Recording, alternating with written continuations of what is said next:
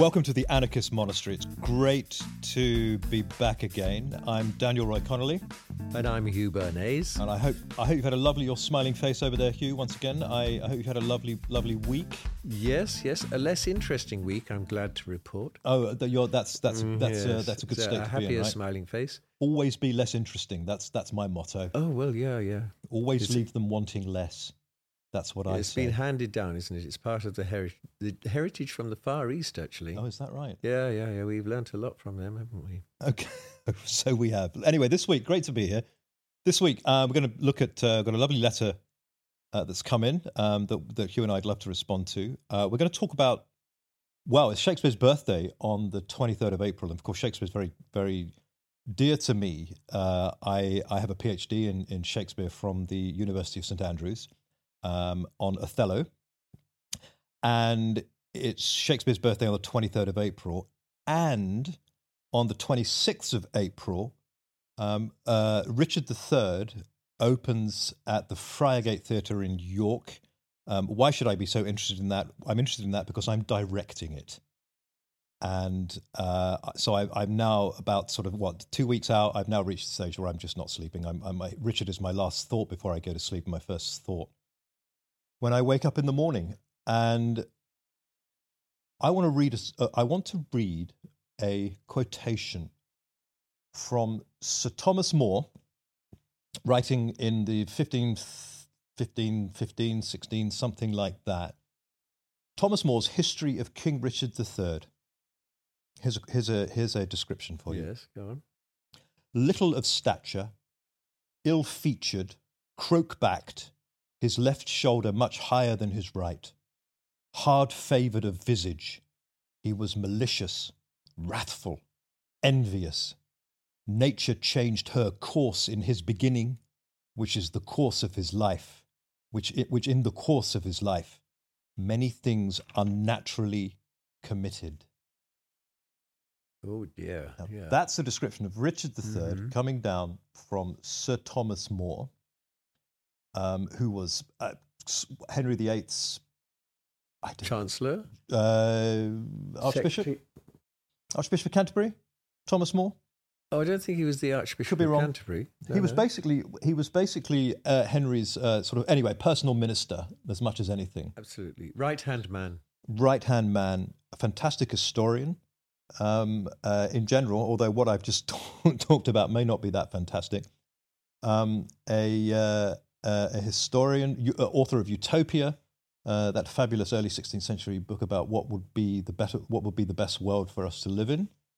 Anyway, world famous. He also got his head chopped off for his troubles as well. But hey ho, famous for his piety. Yes, very, very restrained. Yes, very holy man. Yes, yeah, absolutely. Well, he's very guided by the church. He wrote a history then of King Richard III, and Henry VIII, of course, was the son of Henry VII, and Henry VII was the Duke of Richmond, and the Duke of Richmond is the one who murders Richard, kills Richard in battle at the end of Richard III. So there's often some vexed argument about whether Richard was as bad as he's made out to be, physically and then mentally as well, or whether that was an act of propaganda on the part of the son of the vanquisher of Richard III. Yeah, the victor's writing the history. Yeah, that's it, right? Exactly, right. History will be kind to me because I will write it, said Winston Churchill. Shakespeare's writing under Queen Elizabeth I, of course. She's the granddaughter of Henry VII. He's got to be very careful how he depicts Richard, presumably. Absolutely. Gets straight on board with Thomas More's description of Richard, which was then used latterly, I think, by a historian called Raphael Holinshead, who was the source for most of Shakespeare's history plays, written in the early 1590s.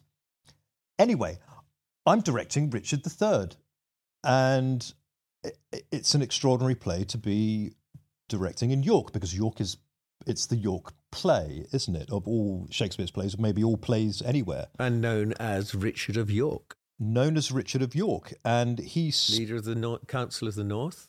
he loved York, I think. Yes, And York loved him as well. absolutely. And I think when they recorded his death as follows in the Battle of Bosworth, right, which is at end of Act 5, Richard III, Battle of Bosworth Field, 1485. The authorities in York recorded Richard's death as being, quote, King Richard, late mercifully reigning over us, was most piteously slain and murdered to the great heaviness of this city. I think Richard was loved in York. There's a Richard III Society, of course, quite famously, who have always argued against the depiction of Richard III in Shakespeare. That's exactly what they're up against. They're up against the propaganda. Yeah. And that's what they claim it all is, the propaganda. And for that reason, they are also very reserved about attributing the murder of the princes. Yes, exactly. To Richard. And this really is the big question that it all centres around. Right. Was he a child murderer? Those little boys murdered in the Tower of London. In order to gain the crown. They've never been found, have they? Unlike Richard's skeleton, they've never found the skeletons of the princes in the Tower, I think. And when that happens, that'll be... Yes, they have found skeletons in the Tower, but they have been removed. Okay. Yeah, and they are. I believe that at future dates they are going to allow them to be examined for DNA, but not good. yet. That would be a good thing, I think, right? That should. Yeah. But it doesn't necessarily tell you who murdered them. Right. Okay. And that's the question. That's a question that's being debated all the time. Well, in Richard III, the play, and as I say, I do have some sympathy with the Richard III Society about how the historical portrayal of Richard, but what I'm focused on is the dramatic portrayal of Richard, which is Shakespeare's play. And I have to go with what is in front. I can only play the hand I'm dealt. And I have to play the hand that has come down to me from Shakespeare. And what an extraordinary character this Richard is. Right. And I'm setting it, I've set the play today in the Houses of Parliament. With all the vengeful skullduggery that happens on a daily basis. In the Houses of Parliament, I've grabbed Richard and I've said, right, that's where I'm going to set it. We're going to have a very contemporary production. Right. I'm using is a lot that of modern day. It's contemporary. People it's now. In suits. It's now. Yeah. It's those that awful way that they all dress in the House of Commons, right? And have they all got mobile phones? And technology is all over this play. Okay. And the technology's in the play itself. Well, not in Shakespeare, but in mine. No, I know, yes, but in your production. Everyone's got mobile phones. There's video installation. So it all feels very immediate, very relevant. Hope so. Yeah, good. That's my idea for it. Anyway, to have sort of Richard as this really Machiavellian ruler and sort of and the Duke of Buckingham, who is his right hand man. The Duke of Buckingham as a sort of a media manipulator, a chief whip, perhaps. Right. That's kind of how I see the Duke of Buckingham. He's Richard's stooge, if you like. He's the one that goes out and plans everything for Richard in the play. Right, Buckingham's all over it as well. I have a wonderful cast. I'm brand new to York, so as we know, I've only been here a few months. So directing a play has come with its challenges in knowing who to go to get the stuff I need, for example. That is resolving, thankfully, 2 weeks out. And I'm now bringing my cast up to the boil. It's down to me to time this just right. I don't want to release their characters into the world too early. I have to keep them boiling up. And then I have to say, right, now I cut that umbilical cord, the cord that ties the director to the actors and has done all the way through so far. I have to snip that now and say to the actors, this is now on you. Hopefully I've given you the tools to produce this play, but I can do no more for you. It's down to you to do it now. And that's a horrendously vulnerable moment for any director. When you have to let go of that control and trust the people you've cast. And I do trust the people I've cast.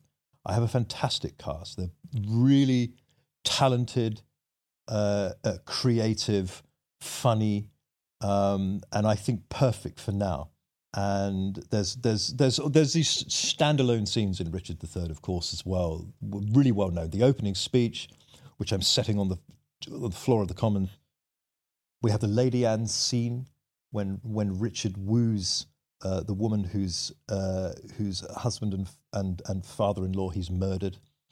There's the coronation, and there's sort of a horse, my kingdom for a horse at the end of it. So I'm those are big scenes in Shakespeare. The Duke of Clarence as well, telling his dream. Yeah. It sounds what you're picking out. It's sensational and shocking from scene to scene. It is. And it's difficult because everyone has an idea about Richard III. It's a bit like Hamlet, you know. Everyone has an idea of Hamlet. Hamlet's the most difficult role to play as an actor on the stage, because when you're doing the to be or not to be speech, you look out into the audience and they are mouthing the very words that you are saying. Right. Which is really distracting for an actor. Richard III is kind of the same, because everyone knows how it begins. The great now speech. Yeah, exactly. And a lot of people, they say on Red Dwarf. A lot of the great now speech. The great now speech. And a lot of people know that. So it comes with its challenges. It comes with a lot of baggage directing Richard III, because we think of perhaps Laurence Olivier and his Richard in the 1950s. We think of Ian McKellen and his Richard from 1995, this very fascist, set in a fascist London.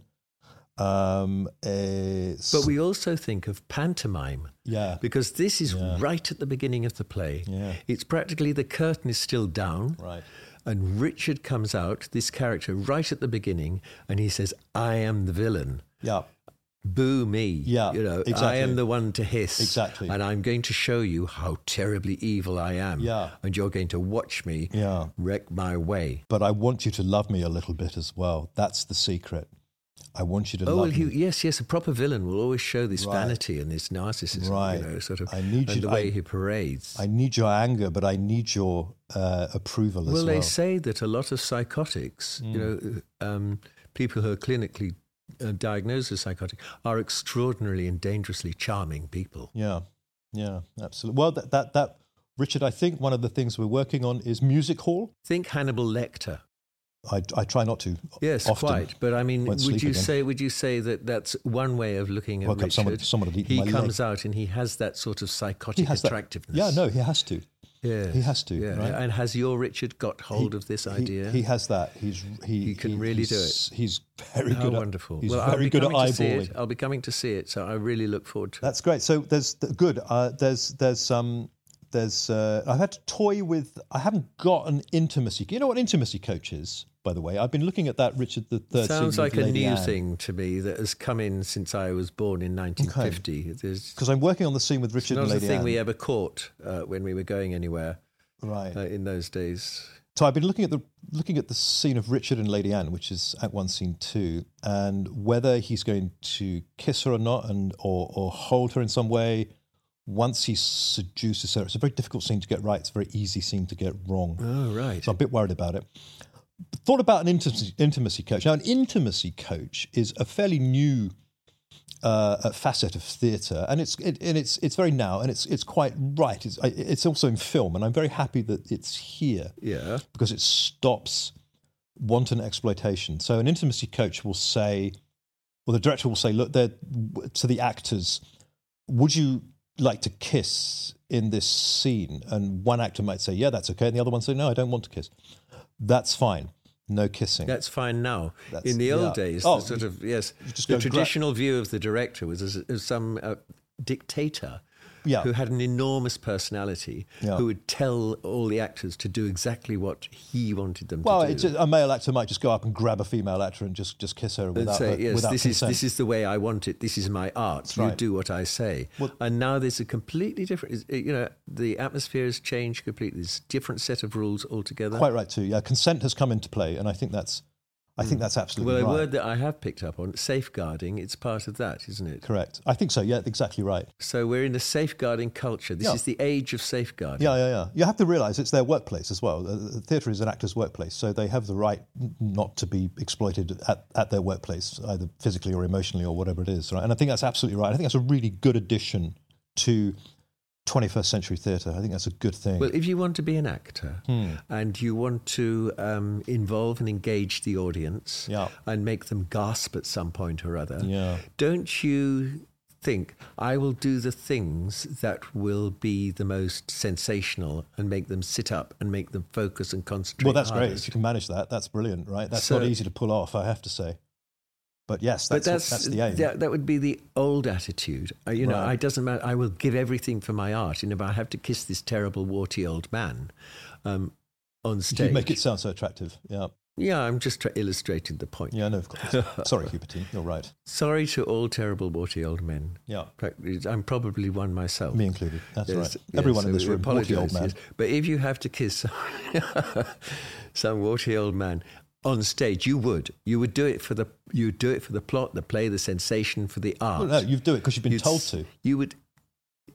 You're telling it. No, I'm saying there was a time when you would tell yourself to do it. Well, because you sacrifice yourself to the art. Maybe you're doing You'll do anything to make a good impression. Well, that's the point. Maybe you're doing it because you've been told to, and you don't want to not do it. Or you want the audience to be knocked off their feet. Yeah. So you want it to be real, visceral, and shocking. I think we both have a point here. I think both things have happened in theatre, applied in theatre, right?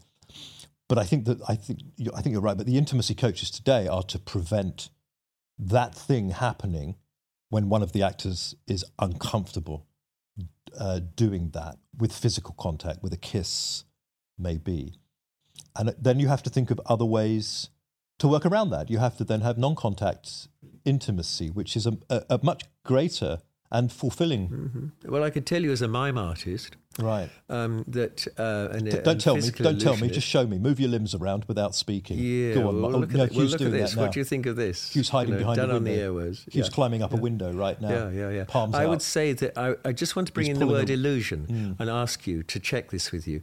If you wanted Richard to be really aggressive, sexually aggressive, and grasping her, and fondling her in a way, and that's what you wanted people to see, because you wanted her, you wanted the audience to associate him with people like Trump, who have been known to be doing these things. Right, perfect.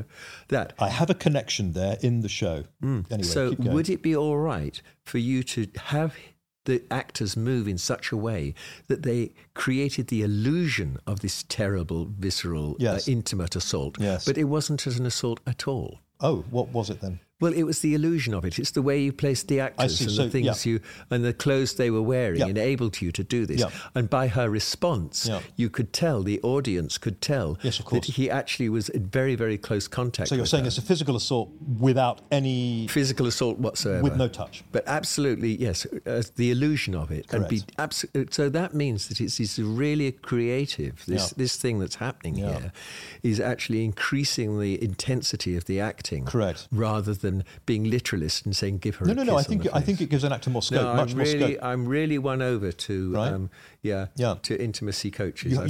You can't do that now. You have to create another way of doing that. Credibly. And that's a very good thing. Actors love that kind of challenge. It can make it so much more dramatic. Yeah, actors love that kind of challenge. Because my question to you was, is it harming the drama? Right. But by the way that we've talked about it, I can see that no. If you have to do it this way, this absolutely increases it, because it also uses illusion. Yes. And people absolutely love the possibilities of illusion. Of illusion, of being fooled by a spectacle. Absolutely. I'm pretty nervous, all in.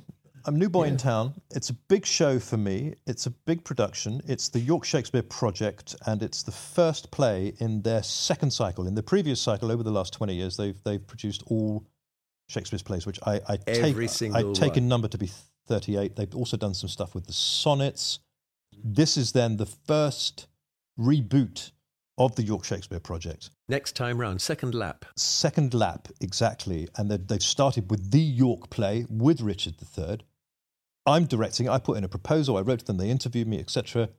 I got the job. I've been directing this for the last 2 months. Working with love, spending a lot of time with people I love, with actors, and because they're just so focused and so creative and so caring and so open and so empathic. I love actors for that. When you talk with an actor, they're never kind of looking over your shoulder to see the next person they might talk to, right? Actors are trained to listen, and that's why I love acting. Yeah, they're watching your face to see what they can steal from you. No, they're not doing that. That's way too cynical old They're wart. actors. They're out there working all the time. They're not. Yes, I'll have that expression, that raised eyebrow. What a good raised eyebrow I'll have. That's an interesting Daniel's take. Raised eyebrow. You may have a point. That's why they're looking at you so closely. But they're also listening. You can't copyright it, Daniel. No, you can't. I can't copyright myself. Not your expressions. Right, that's not going to happen. Well, it would take too long. So that's coming up. 2 weeks' time. That we open on the 26th of April. And then we do 2 shows on the 20th. So we open on a Wednesday. We do Wednesday, Thursday, Friday, and 2 on Saturday. And that's us done. 29th of April. Just those days. Last night, 5 shows. Yeah, that's and it. And what are you going on to next? I'm not. I don't have anything lined up yet. Next in the theatre. No, but I'm sorry. What are the York Shakespeare project going on to next? I don't know actually. I'm not sure they've announced their next production yet. I guess that'll be. And would you like to direct a further play? Well, I suppose it depends what it is and whether they'd want me. So we'll probably have to wait and see how. What would your goes. ideal play be? If that was going to happen, which one are you hungering to direct? Oh, Hamlet. No, Hamlet. Ooh. Hamlet. No question. Hamlet. There's 3 Hamlets for me. There's a Hamlet before my father died. There's a Hamlet after my father died, and there's a Hamlet after my son was born.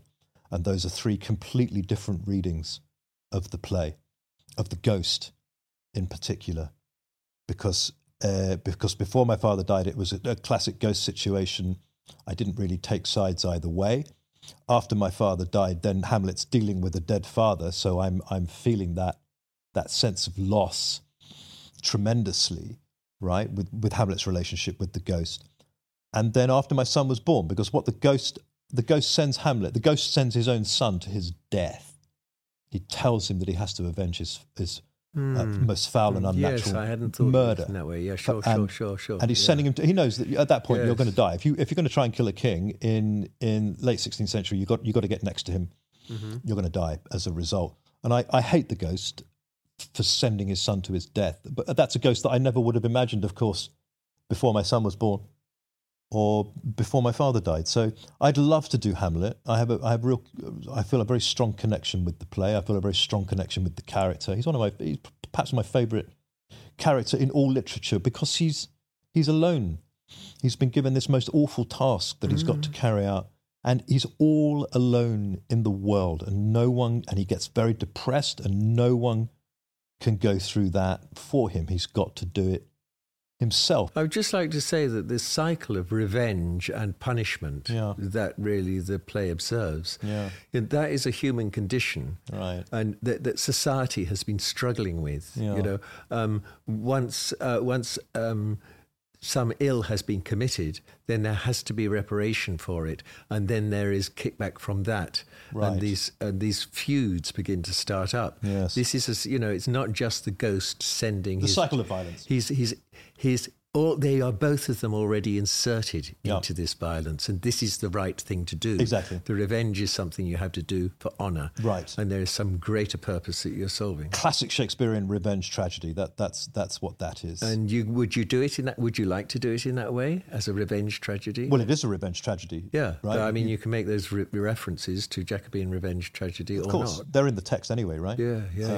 Hamlet. I'd love to do Hamlet. Contemporary dress again. I'd love to think of a way. So a ferocious Hamlet, a ferocious Richard III, and a ferocious Hamlet. Ferocious Hamlet. I just. Well, think if it's a revenge tragedy, confused. You've got ferocious. I do have. He has to be be ferocious, but he also has to be confused and sad. I think you're more ferocious than you think you are, Daniel. have I been getting ferocious again? Well, no, do it in theatre. It's got to come out somewhere. Make it happen. That's what a theatrical ferocity. What a great byline to have on your poster. Yeah, theatrical ferocity. Right. More theatrical ferocity by Dr. Daniel Roy Connolly. There we are. So I'm looking forward to being theatrically ferocious. As I say, we opened in like 2 weeks, 2 and a little bit weeks. That's my production of Richard III at the Friargate Theatre. In York, beautiful beautiful sort of black box theatre, seats 100 people. Is that starting on a Tuesday? It's starting on a Wednesday. Dress rehearsal on Tuesday. Opening night Wednesday the 26th. And Thursday. Friday and 2 on Saturday. And 2 on Saturday. And then we're done. So people have got plenty of chance. Yes. I cannot wait to be talking about it in retrospect. Having done it. Yes, and discussing all the things that we've said now, which we can't unsay out there on the airways. I might lock myself in a room and never come out again. It all depends. I'm a bit worried. But then again, I always think that the next thing I'm directing will probably be the last thing I'm directing because it's going to be so bad, and it's sort of worked out okay so far.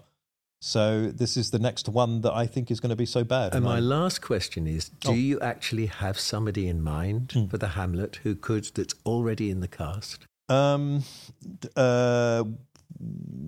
Someone in my cast who could play. I mean, I got the idea that the cast actually reservoir is quite big, that there's a lot of people interested in the York Shakespeare project. Exactly. Right. There's a in my cast who I think would be a brilliant Hamlet. How wonderful. They're a great cast. All the crew are in there. Half of them end up dead, it being Richard III. Yes, brutally as brutally as possible. This is what we as an audience demand. Right? Yeah. I think it's okay to play Richard for a certain amount of laughs. I think that's fine. There is that pantomime aspect to him. Absolutely. There is that music hall aspect to him. There is that aspect to him where he doesn't want to be off stage because he loves being in front of that audience. Right? So I think it's important to play that, but then I also think you have to play the violence as savagely as possible because that's the thing that shocks people back into life. Aha, this is funny. I'm enjoying this. Look at that. Oh, my God. Yes, I'm getting him confused with Mr. Punch as well.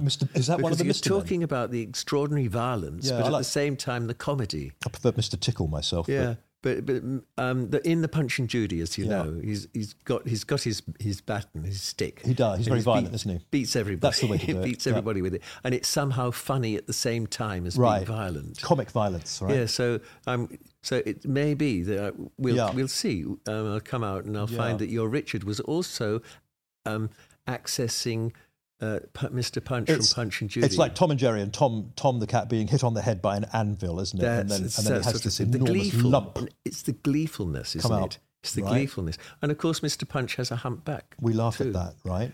There's a nice connection. Yeah. We laugh at that stuff. I think what's important in to do this in Shakespeare, though, is if you're going to play some laughs, and I think that's absolutely right, you have to also then play the opposite of that and the things that make people just stop laughing in their tracks and say, oh God, I was just laughing and look what's just happened. Do you know, Daniel, you could have done one particular scene, and if it suddenly turns out that somebody's ill or something and you can't do anything about it and you have to be resourceful, you could take one tiny little scene and actually do it fairly late on, maybe the Hastings scene or something, and do it as Punch and Judy. Put a Punch and Judy... Put a Punch and Judy tent in the middle of that and have him come out and Richard be Mr. Punch just for that one scene, just to make that connection. That would be good, wouldn't it? That would be funny, wouldn't it? This is very multimedia. Punch and Judy, multimedia. I like that. True. I mean, I've got enough headaches at the moment with regard to my set, so getting the idea of a Punch and Judy tent is just like making me freak out. So no, I'm just saying if somebody was ill and you suddenly needed it. If somebody was ill, I haven't had anyone ill yet. I got my fingers crossed. But then because they're glove puppets, Right, I get that. Yeah, so you can get your hand up, Mr. Punch. Get your hand up, Mrs. Punch. If Hastings was ill, there's a string of sausages. I love the string of sausages in Punch and Judy. That's my favourite. I love the string of sausages. It would add a moment of absurd humour. Yeah, just as things were going to get really dark. Well, I think I'm loading up quite a lot of absurd humour. I know. I hope I'm doing it's so exciting. I can't wait to see it. No, I can't wait to see it. I'll be the one looking haggard with no fingernails in the back row. I want that. Yes, I want that. I'll look a different person. I'll be hollowed out by opening I'll do night. A selfie with you. Great, just what I want. Right, a selfie. Haggard director. Me and Haggard director. I had a lovely time. I know. I'll be in tears and bags under my eyes and just no hope. Me left. going, I know Haggard directors. Look at him. Look at him. I hang around Haggard directors all the time. I do. Yeah, I want their pain. Yeah. All right, so that's coming up. Anyway, so that's Richard III, Friargate Theatre, 26 through 29 April. Tickets are available at Friargate Theatre, either online or in person. I can't wait to get this show up and running. Which it is. Which it will be. Welcome back to the Anarchist Monastery. I love our letter writers. I'm always blown away by just the various parts of the globe that people are listening to us, writing in from. We've got a letter from Lyudmila in Vladivostok. Oh, really? Yes. In the Russian Far East. We should be so proud. This is amazing. Lyudmila in Vladivostok. Thank you so much. And she's written in and said, Dear Hugh and Daniel, it gets cold here in Vladivostok, even at the height of summer. And anyway, there's always a war going on somewhere. Do you have any merchandise to warm these dark days? Wow. Do we have merchandise? Tough in Vladivostok right now. Well, I think we're being asked to step up there. What merchandise have we got, Hugh? What? Anarchist Monastery merchandise? Yeah, what you got? Well, I mean, I would think that instinctively I go for the bed socks.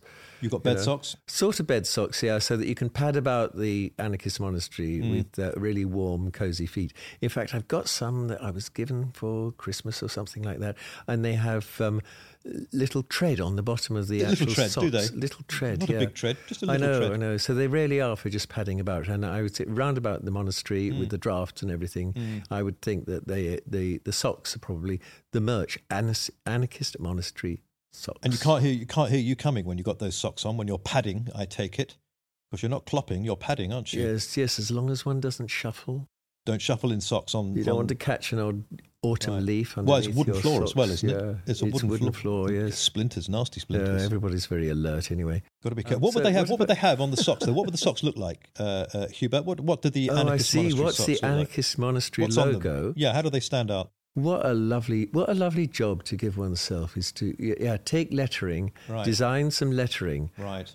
AM for Anarchist Monastery. Yes. I think a monogram. Right, nice. AM. But get the style right.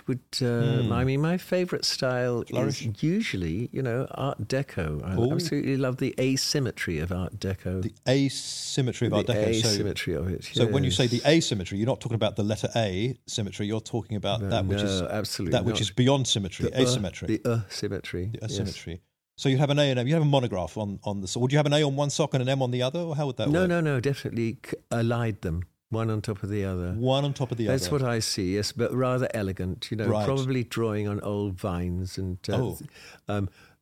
old man's beard and stuff, sort of tendrils, in the way that they have actually, the way they flow. Sounds a bit medieval. Am I right? Would I have a point there? I think that the Art Nouveau was very concerned with the medieval period. I thought so. Yeah. So you'd have a flourish. You'd pre-Raphaelite sort of consciousness, King Arthur, Salome. So you'd have a monogram, a flourish, Art Nouveau, AM. Yeah, and the reason why I would be choosing socks. that is it's so stylish. Yeah, that's what. Art Nouveau is stylish. Because we're going to be setting up a shop on the website, of course. So Lyudmila will be to warm her dark days. I feel for her to warm Lyudmila's dark days. She'll be able to purchase. That's right, Art Nouveau Anarchist Monastery. Some Anarchist Monastery socks. Yeah. And what about you? I think I'd have a Hugh and Daniel bobbleheads that you can stick in the back of the car, and you'd be on one side. Right, with your locks, and I'd be on the other side of the shelf at the back of the car, facing outwards. You're so democratic. Hugh and Daniel in your bobblehead. Assessment of the listenership. Yeah, the listenership. Yeah. So that we have people who would love the Art Nouveau they'd be huge. Socks. Others who go, no, take them away. Them socks. I want the bobbleheads. I want the bobbleheads. You remember Waldorf and Statler on the Muppet Show, those two guys who sat in the box. I think that sort of thing. I see us as being a kind of... that means there's something for everybody in our shop.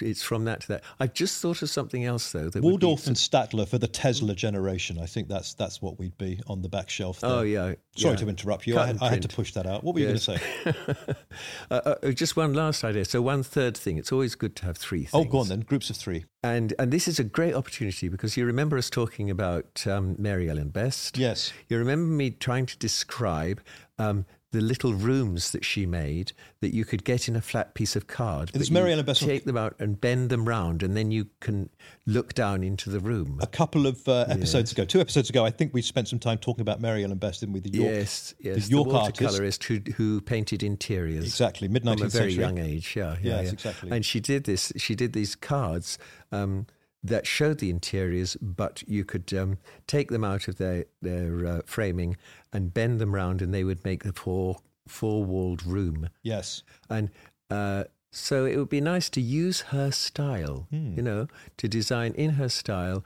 anarchist monastery doll's house. An anarchist monastery doll's house? Yes, that you can get in card and you put it together. That's come out of What nowhere. I really liked about it was that the doors in her room would actually match up with the doors of the other rooms that came in the little pack with the different cards. But would it have you? Would you be? Do that? You could move from one to the other. Would you be in the anarchist monastery dollhouse? There'll be a little figurine of you, I take it, presumably wandering around the kitchen, right? Because that's where you seem to spend most time. Yes, you have little people to do at the anarchist monastery. You're as a kitchen piece guy, of merch. A lot of time in the This kitchen. is obviously a Christmas present as a piece of merch, Yeah. And then maybe, I don't know, what would there be for me? A little tiny dollhouse gymnasium or something that I can go into and just sort of work out? Or a room where I can play Doll's House Wordle every night? Anarchist Monastery Gymnasium. Monastery Gymnasium. Yeah, with the equipment and everything. Little tiny dumbbells. Yes, but you can see that once this thing caught on, the Mirrors. Anarchist Monastery Doll's House, we could be making the little things that go in the Doll's House, and they would add to the merchandise. The furniture, aka. The bicycle and the treadmill and the stuff that you were on. But I think, too, we should do that because we should be very loyal to the people who've been on our show. Yes. And although Mary Ellen Best was born in 1809, yes, she's still part of our show now, right? And so it's in tribute to her that we have merchandise. Do we have maybe some Shakespeare characters and sort of hiding in the house as well? We'll have to see. Right, I don't know. Maybe hiding behind doors or something. We'll maybe come to that. We'll maybe come to that later in the show because we're going to do a little bit. I would love it if we could recruit somebody working with us to actually create punch-out cardboard merch. Have the King Lear room. Yeah. Yes. That related to subjects that we had discussed. Oh, that'd be nice, wouldn't it? So that in the end you can have the whole anarchist monastery all at once with all the podcasts and you can play about with it. Move it around. You can move us around, can't you? So it started out... Gorgeous idea. It started out as not a building, more a state of mind, and ended up... As a doll's house. Yeah, it's a state of mind and ended up as a building. It ended up as a state of mind in a doll's house. A doll's house state. Yeah, So it's very neat. Liv Miller, that's fantastic. What a lovely letter. A bit sad for you as well, but I hope that we've just made your day a little less dark with what we're offering. Oh, they'll be very reasonably priced too. We're opening up a shop on the website. Now you can send your letters in to us at we have an email address, of course. It's the anarchistmonastery@gmail.com. That's all one word, lowercase, THEANRCHISTMONASTERY. That's long, isn't it? At gmail.com. I wonder if that's too long an email address. No, we're okay. We're doing fine. We're getting letters anyway. That's all. It's all good. People aren't looking at this. It's on the website. You can read it off. People aren't looking at this and thinking, I'm not going to send an email to that address. When they bring up the podcast, they can press the that's it. The email address. That email address is way too long to send an email to. That's us. Do keep sending your letters in. We love them. Yes, too, please. And we love you as well, folks. It's been really lovely sitting down and chatting again with my friend Hugh. His big smiley face on the other side of the room there. And I think we're wrapped for this week, are we not, Hubertine? I think it's time to say goodbye. All right, yes. Okay, very nice to talk to you all. Yeah, very nice to talk to you all. And we'll see you. And I will say goodbye. See you from the Anarchist Monastery. See you next time. Bye. Bye.